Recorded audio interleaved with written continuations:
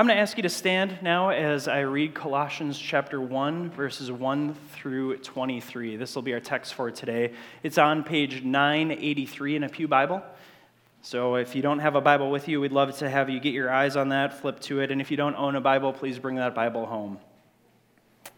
Let me read and follow along as I do. Colossians chapter 1, verses 15 through 23. He is the image of the invisible God, the firstborn of all creation. For by him all things were created in heaven and on earth, visible and invisible. Whether thrones or dominions or rulers or authorities, all things were created through him and for him. And he is before all things, and in him all things hold together. And he is the head of the body, the church. He is the beginning, the firstborn from the dead, that in everything he might be preeminent. For in him all the fullness of God was pleased to dwell, and through him to reconcile to himself all things, whether on earth or in heaven, making peace by the blood of his cross.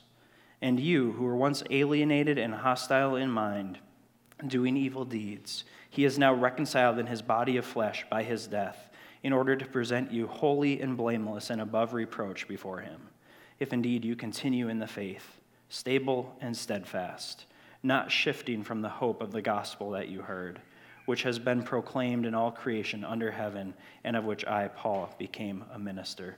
This is the word of the Lord. Let's pray. Heavenly Father, we thank you that you have communicated your thoughts, your ways to us, and that we hold that in our hand this morning.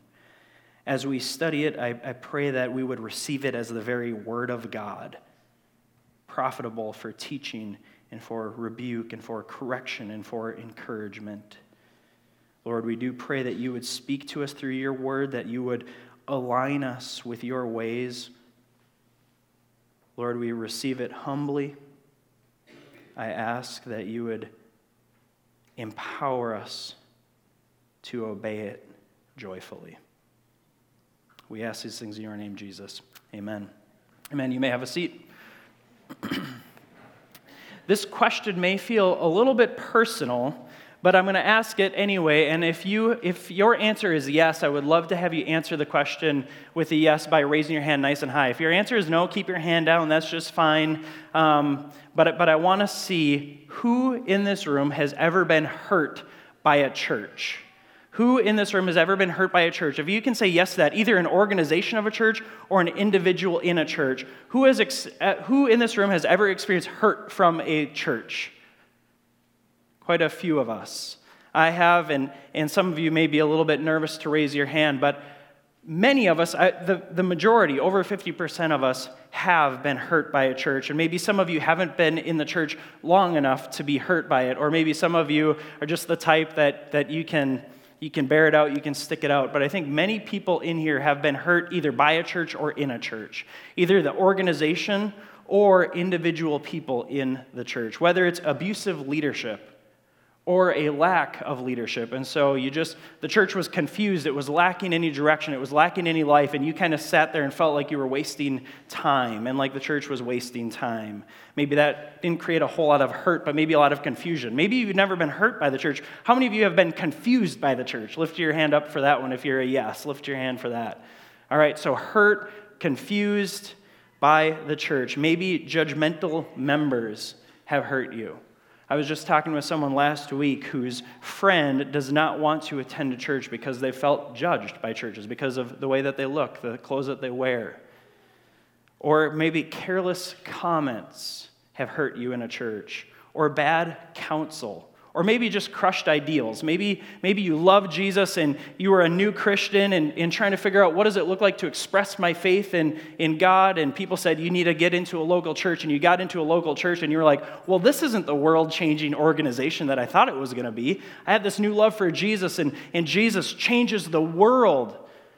He is the good news. He is the hope of the world. And so I expect that jumping into a local church is going to be life-changing, mind-blowing, radical experience. And then you show up and they ask you to sit in a pew and listen for a while. And maybe that's about it. Maybe that's all that your experience has been. The reality is church can hurt. Many of you have experienced that. Church can hurt. Park Community isn't above this and outside of this. We as an organization and individuals in our church will hurt others. And we have been hurt by others because the church is made up of people. It's relational, right? And relationships can hurt. So the reality is that church can hurt. But the bigger reality is that Jesus can heal. So if you've been hurt by the church this morning, if you're somebody sitting here who's been hurt by organized religion or an organized body of people or a local church, I want you to hear louder than the reality that church can hurt, that Jesus can heal. And that's true for all of us. Maybe you're somebody who's just been going through steady through your life and church hasn't really ever hurt you. You still need to hear that Jesus can heal. That's what Paul lays down for us today in this passage. Church can hurt, Jesus can heal. Now, that's not the point of the passage necessarily. The point of the passage, like all of Scripture, is Jesus. All of Scripture, the Old Testament, the New Testament, the Psalms, the wisdom literatures, everything points us to Jesus, the Messiah.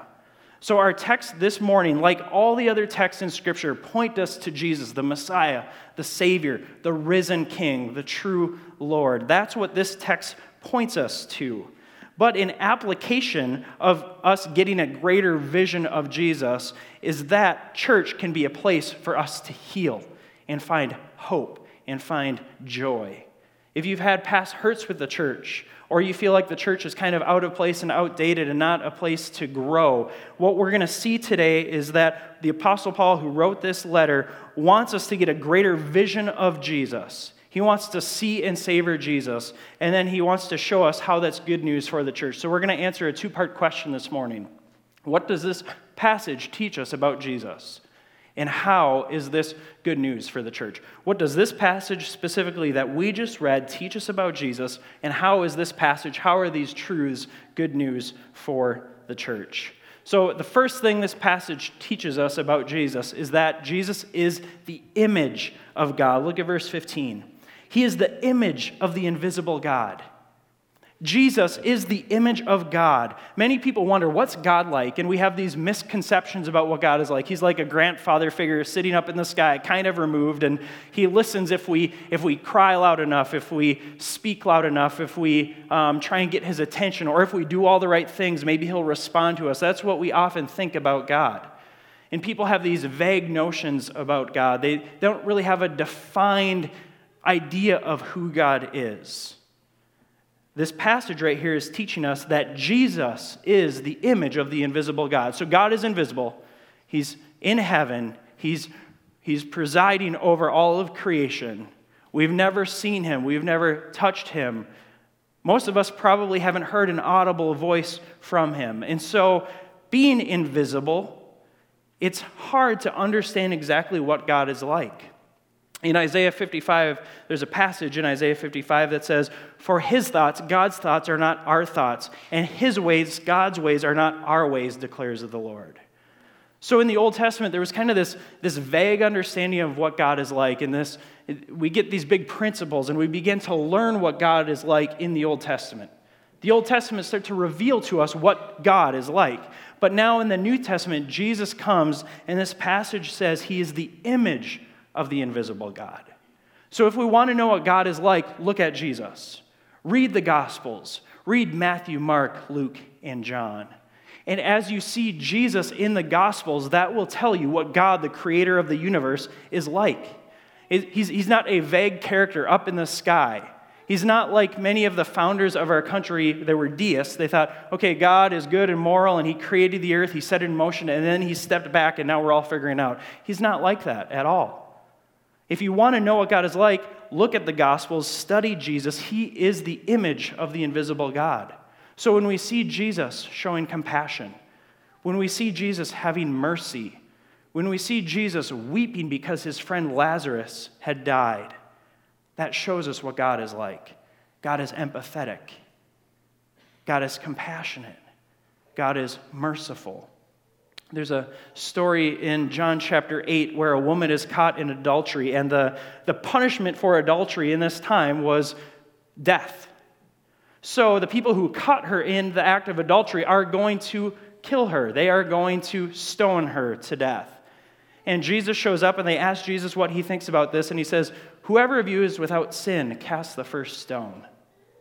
everybody drops their stone and leaves. That shows us what God is like. He's merciful. He's compassionate. He's forgiving. And he says, go and sin no more. So he's forgiving, he's compassionate, he's merciful, but he also has this expectation for us, go and sin no more. As we read the stories of Jesus, as we study the person of Jesus, we see what God is like. One commentator said, Christ brings clarity to our hazy notions of the immortal, invisible God who lives in unapproachable light.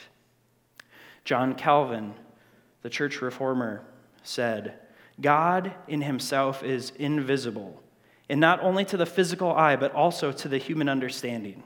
And he is revealed to us in Christ alone. His thoughts are higher than our thoughts. His ways are higher than our ways. But he has revealed himself to us in the person of Jesus Christ. He says that he is revealed to us in Christ alone, where we may behold him as in a mirror. For in Christ he shows us his righteousness, his goodness, his wisdom, his power, in short, his entire self. So this passage tells us that if we want to understand God, if we want to know what God, the creator of the universe, is like, look to Jesus. Specifically, study the Gospels, look at Jesus' life, look at his miracles, look at his heart, and you will begin to understand God. This is good news for us, church, that Jesus is the image of God. Because it helps us to understand what God is like. That's one of the reasons why it's good news. But another reason this is good news is because we were what? I said it this morning at the dedication. People are created in what? The image of God, right? We, as human beings, are created in the image of God. Adam and Eve, the first humans, created in the image of God. Genesis 1 and 2 tells us that they're image bearers of God. But what happened when they disobeyed God, when they ate of the forbidden fruit? That image was tarnished. It was broken. It was distorted. And we experience that now, right? We are human beings, all of us, humans created in the image of God, but our experience with God and our experience with others is far from perfect, is it not? It's stained. It's distorted. It's riddled with sin. We are sinners by nature and choice. Our image-bearing quality has been distorted. We're still image bearers, but we bear the image of God imperfectly. Jesus, however, bears the image of God perfectly. He restores the perfect image of God. He perfects the perfect image of God that was intended for us. In Romans chapter 5, we read about Jesus being the second Adam. So where the first Adam was created in the image of God and distorted that image, and every human being since then distorts that image through sin, through our choices, through our shortcomings, Jesus came, and we say it often here at Park Community, he lived the life that we couldn't. He died the death that we should have. What's the life that he lived that we couldn't? The life of a perfect image bearer. He's our forerunner. He goes before us and he lives the perfect life. He perfectly bears the image of God. This is good news for us, church.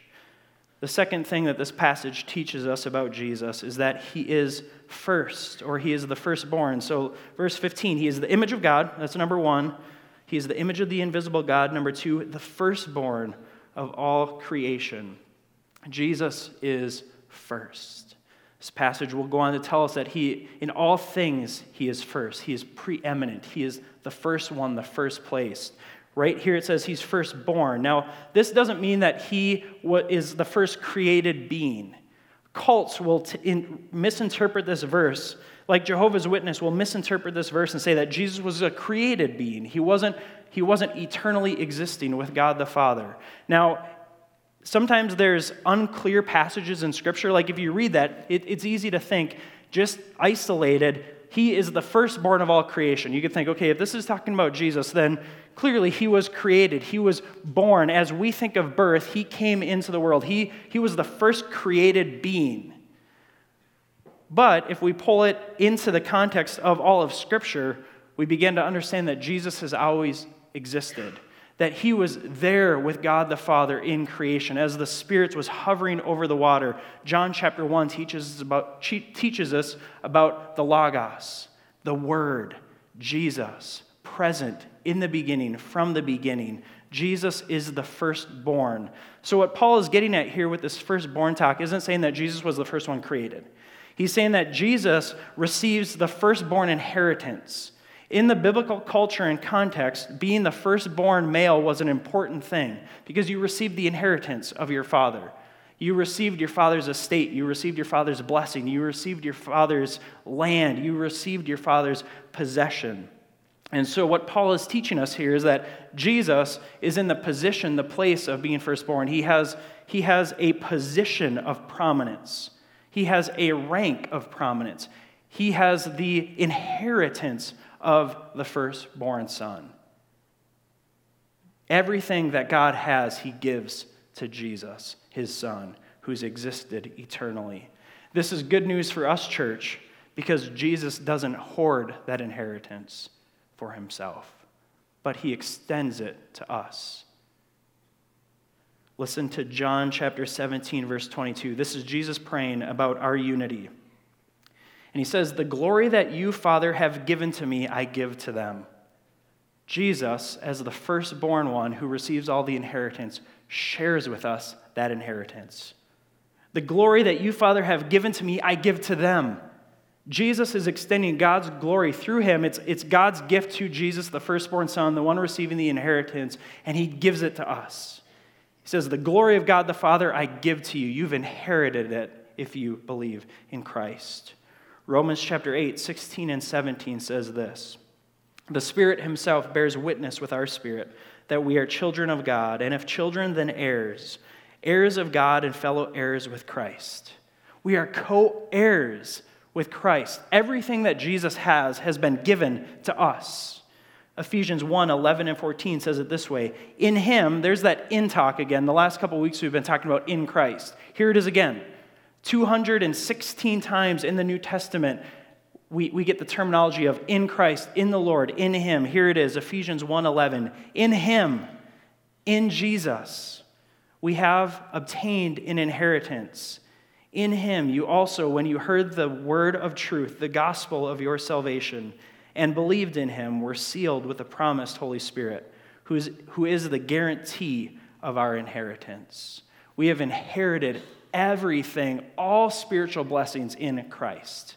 It's good news that Jesus is the firstborn, the one who's received all the inheritance, the one who gives all inheritance to us and shares it with us.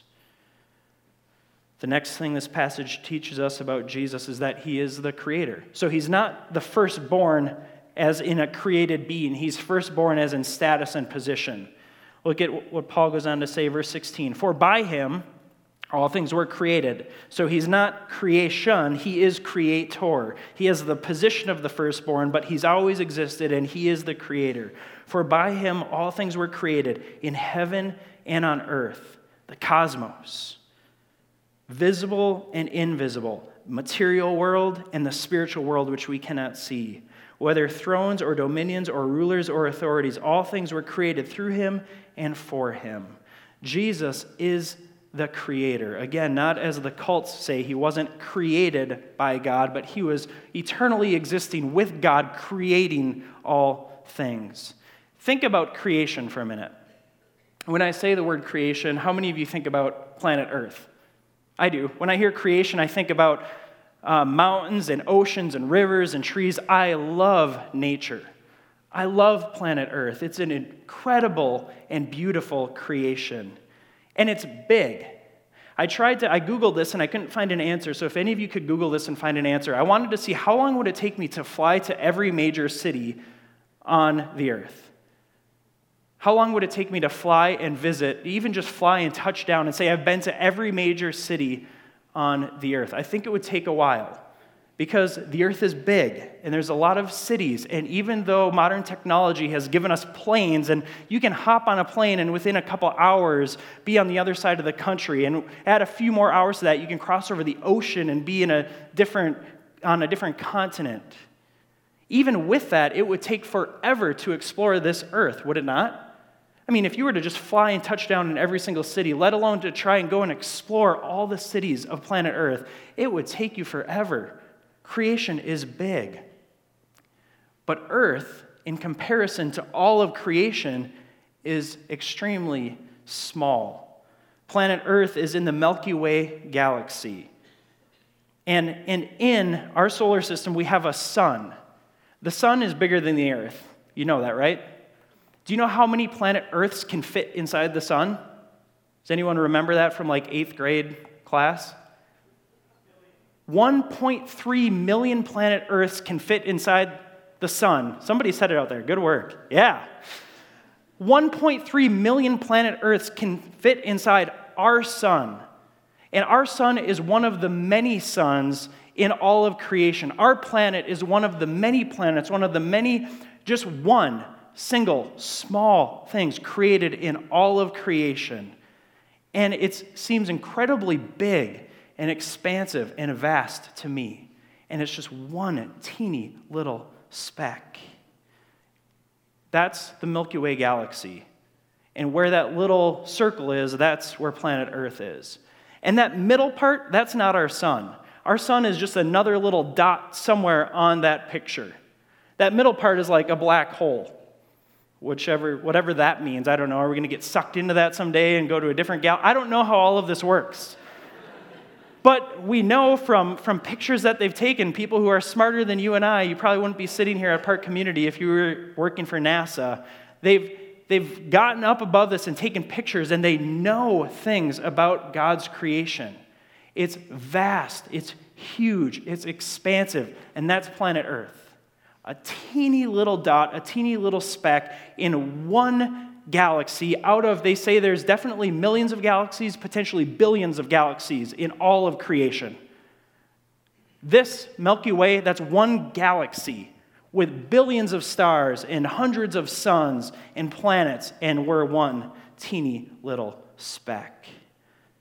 Jesus is creator of all things. This is good news for us because it takes us out of the center of the world. Does it not? I mean, how big do we think we are? Sometimes we think we're pretty big, don't we? We think we're a big deal. We think that we have a lot of value. And when we scan out and we look at the big scheme of things, we have no significance, none whatsoever.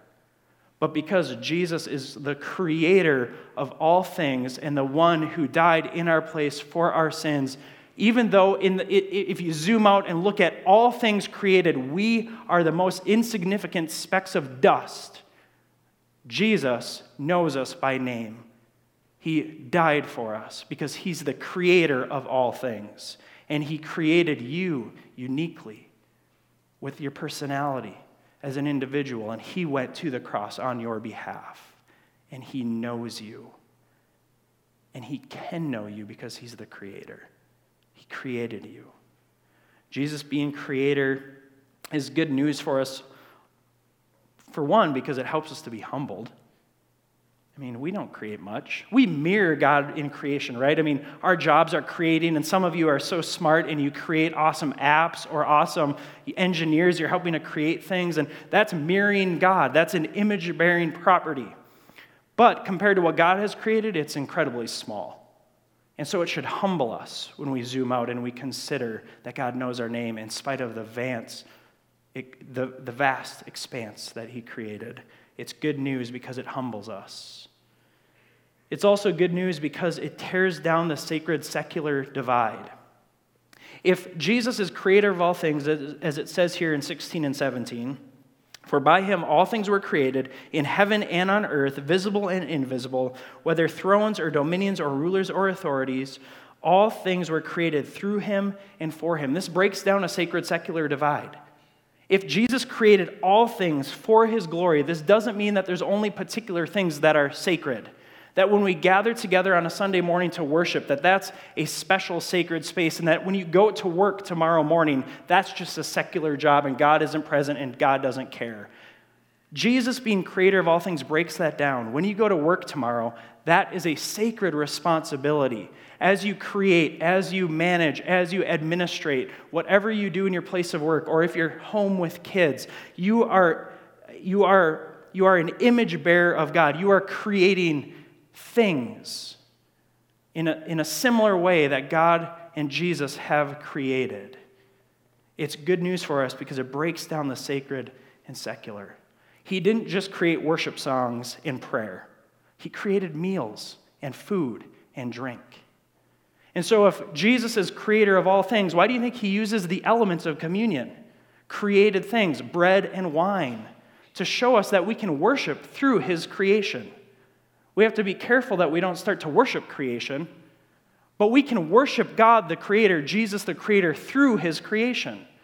When you walk through the woods, when you look at the mountains, when you sit by the ocean, when you have a meal with friends, when you enjoy the taste of food and wine, this is a good act of worship because Jesus is the creator of all things.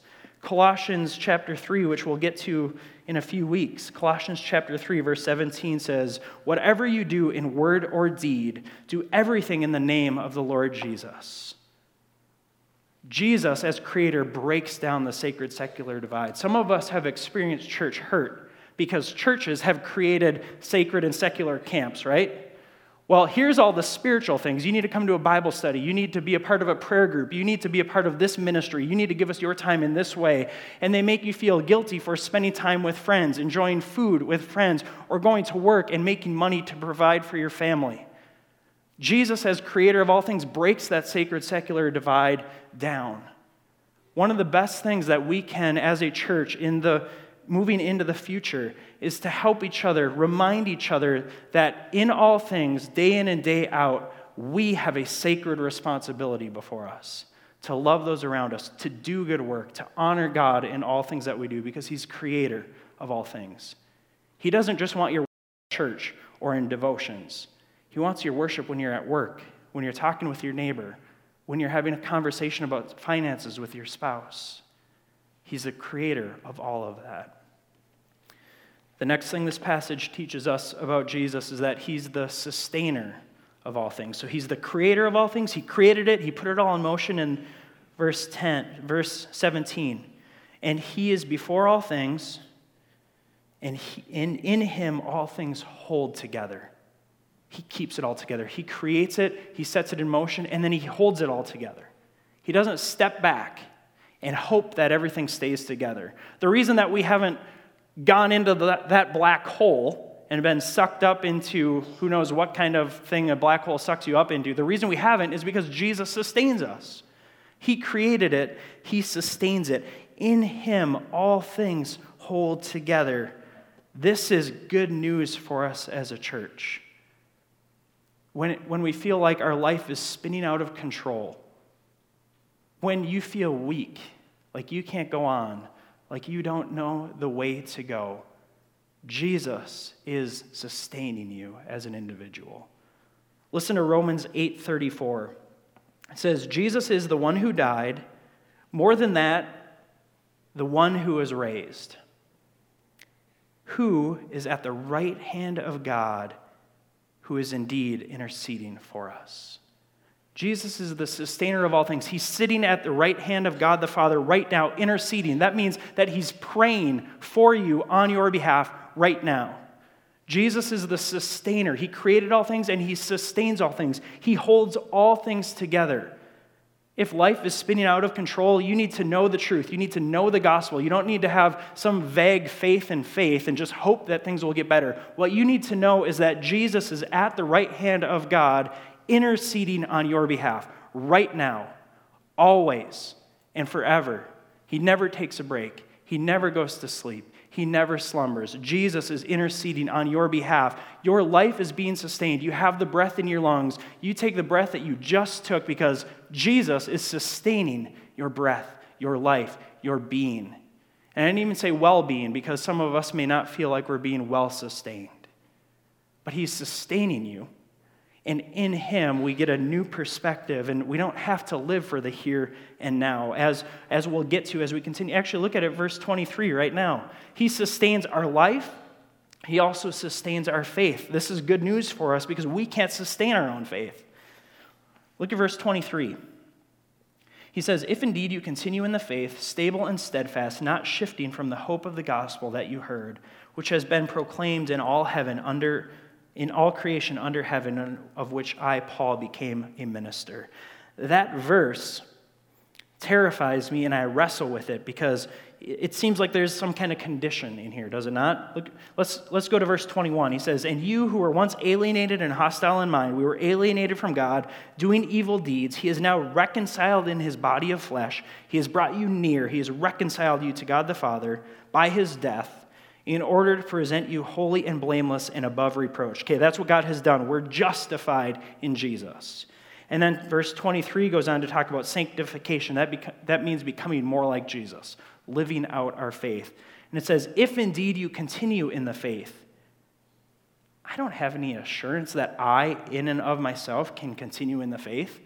What if something happens that causes me to doubt? And what if I can't work my way out of that doubt on my own? What if someone close to me dies? What if things happen that I can't make any sense of, and I'm looking for answers and I can't find answers? I have no assurance in and of myself. Andrew Peterson cannot know that I will continue in the faith. I don't have that kind of faith in my own faith. Stable and steadfast. I want to be a stable and steadfast person. I can't guarantee that. My wife has a great sense of faith because she said yes and married me. Let's hope and pray that God empowers me to be stable and steadfast. I want that. We all want that, right? I mean, the last time that you broke your promise or broke your word or didn't follow through, were you intending to do that? No. Who doesn't want to be stable and steadfast? Who doesn't want to continue in the faith? Who doesn't want to have hope that never shifts? But we can't ensure that in and of ourselves. So it's good news that Jesus is the sustainer because he sustains our faith. He's the one who enables us to be stable and steadfast and to not shift from the hope that we have. We can't muster ourselves up and guarantee people that we have that to offer. That's why some of you have been hurt by churches, because people were in their own power trying to make decisions and trying to grow in faith and trying to be stable and steadfast, and they weren't trusting the power of God at work in them, but they were kind of white-knuckling this thing called transformation. And if I'm going to do this, and we're going to create all these rules so that we don't shift from the faith, rather than Jesus is the sustainer. If he's given us the gift of faith, he's going to sustain the gift of faith. If he wants us to be stable and steadfast, he's going to empower us to be stable and steadfast. And so it's good news that Jesus is the sustainer. It offers hope to the church. The next thing we see in this passage is that Jesus is the head of the church. Verse 18, "And he is the head of the church, the body." The church is the body of Christ. It's the family of God. It's the building of God. There's many different analogies for it in Scripture. Right here, it's the body. And Jesus is the head. Wherever the head goes, the body follows. How awkward is it? I always lead with my head. If I'm going to look to the right because someone's talking to me, I don't do my shoulders first. I can't even get there. Your head leads the way. You move your head and your body follows. This is saying that Jesus is the head. He leads the way. The church, the body, follows. You're trying it. I like it. Sure. See how far you can get without moving your head. Not very far. Jesus is the head of the church. Where he looks, we turn and follow. Where he leads, we ought to follow. And so when we get hurt by churches, it's because churches forget that Jesus is the head. And we start trying to turn our body without our head, without Jesus pointing the way and leading the way. This is such good news for the church. Jesus is the head honcho. You ever heard that phrase? Like, sometimes people will be like, are you the head honcho around here? It's an older phrase. I don't know. Maybe some of you have heard it. Maybe some of you haven't. Like, the boss of an organization, he's the head honcho. Jesus is the head honcho of the church. Just this morning, actually, somebody came to church and they said, "Hey, boss." And I liked it. It felt good. Yeah, but it's wrong. I'm not the boss. Jesus is the boss of the church, and this person didn't just meant it in a good, fun way. We can joke around with each other. We don't need to become sticklers for words that we use. But it reminded me, I'm so glad that I'm not the boss of Park Community Church. We would be in for it. If I was the boss, I would encourage you all to go find different churches right now. Jesus is the head of the church. He's the boss. He's the senior pastor. He's the head pastor. He is all. This is good news, for it means that we're not led by a vocal minority. Many of you have been hurt by churches that were led by a vocal minority, not Jesus. Or by a silent majority. You know, those who just stick it out and they don't say anything, but years down the road, their way won out because they outlasted people. This is good news that those groups of people don't lead the church. It's good news for us that Jesus is the head of the church, not forceful personalities. Amen? It's good news that Jesus is the head of the church, not controlling committees. Amen? It's good news that Jesus is the head of the church, not manipulative spirituality. You ever felt that? I know many of you have been hurt by that. Kind of, a prayer, this manipulative spirituality, it happens in churches. We try and manipulate people to do our will and our agenda with spiritual talk.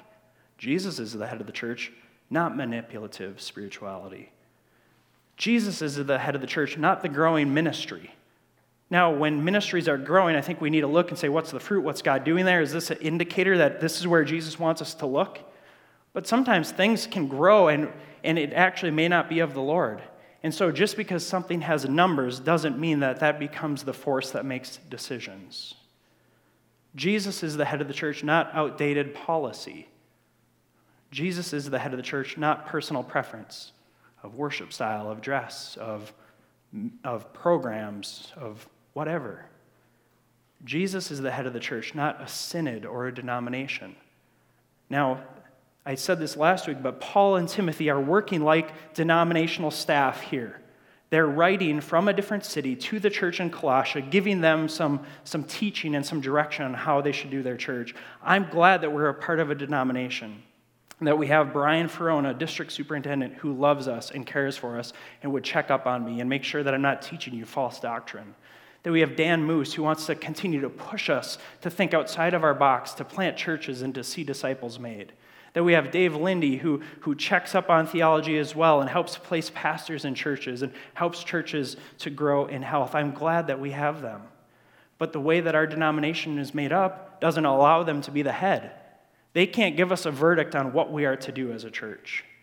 In the same way, I can't give you the verdict on what we're to do as a church. I can't just stand up and say, here's where we're going, and if you don't like it, go find a different church. Because Jesus is the head of the church. We're all parts of the body. We only move where Jesus leads us. It's good news that Jesus is our head. Lastly, we see that Jesus is the reconciler. Let's pick it up at verse 19. For in him all the fullness of God was pleased to dwell, and through him to reconcile to himself all things, whether on earth or in heaven, making peace by the blood of his cross. And you who were once alienated and hostile in mind, doing evil deeds, he is now reconciled in his body of flesh by his death, in order to present you holy and blameless and above reproach before him. Praise God. Thank the Lord Jesus. He reconciled us to God the Father by making peace through the blood of his cross, that now we are presented to God the Father as holy, blameless, and above reproach. How many of you feel holy and blameless and above reproach? Any of you brave enough to put your hand up on that one? Yeah, I'm blameless. All of my thoughts are pure. All of my intents are pure. All of my words are good. You can trust me for everything. I'm the faithful, stable, steadfast person. I never contradict myself. I'm not a hypocrite one bit. Any of you? No, didn't think so. But Jesus has reconciled us to God the Father. He's reconciled our account. We are now lined up with God the Father. We are no longer alienated. We are welcomed in. And it says that he sees us. He sees you. If you are in Christ, God sees you as holy, blameless, and above reproach. All of the things that you're guilty of, all of the trash in your life that you are guilty of, all of the stuff that I am guilty of, if we're in Christ, God looks at it and he says, we're reconciled. That's gone. You're blameless. I see you as pure and spotless. This is good news for us as individuals, and it's good news for us as a church. We can't reconcile ourselves. We can't do it. But Jesus stood in the gap, and did it for us. Amen? Church can hurt. Jesus can heal. This passage shows us who Jesus is. He's creator, he's sustainer, he's reconciler, he's the head, he's the image. That's who Jesus is. And this passage tells us that he's the head of the church. So any of you who have been hurt by church, any of you who are looking for a new church, any of you who are confused about the body, about the church being the body of Christ, I just want to let you know that we at Park Community desperately want to be the type of church where Jesus is both theologically the head, we know that from Scripture that he's the one in charge, but also practically where he's the head, where he makes the decisions, where the leadership team doesn't just take their position and tell people what to do, or where little sections of the church don't just complain until they get their way. You know, the squeaky wheel gets the grease. You heard that phrase? We don't want to be a church where that happens. We want to be a church where Jesus is the head, and he is preeminent in everything.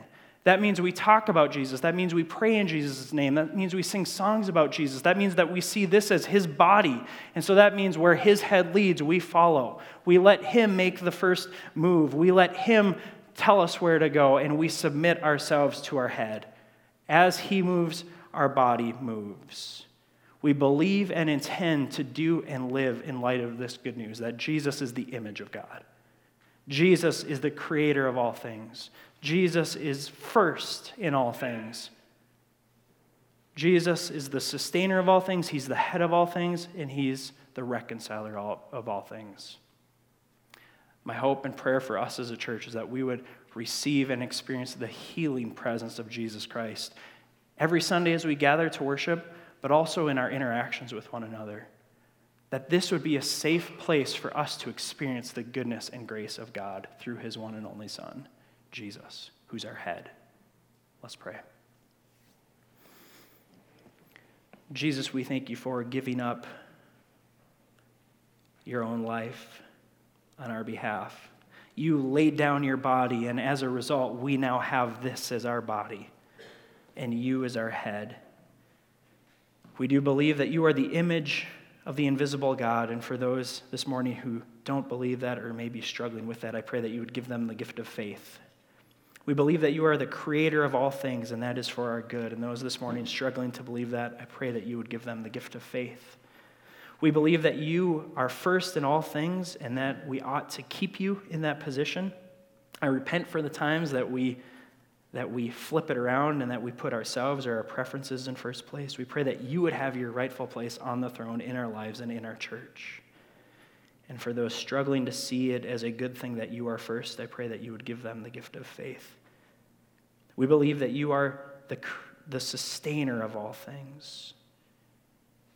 And we thank you for sustaining our faith. And I pray for those struggling to see it, that you would give them the gift to see that you sustain. We thank you that you are the head of all things. And I pray those struggling to see that, I ask that you would give them the faith to see that you are the head, and that is good.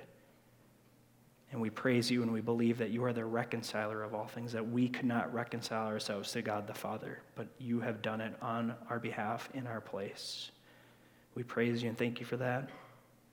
Those struggling to see you as the reconciler of all things, I pray that you would give them the faith, give them the gift of faith in your Son, Jesus Christ. It's all about you, Jesus. Amen.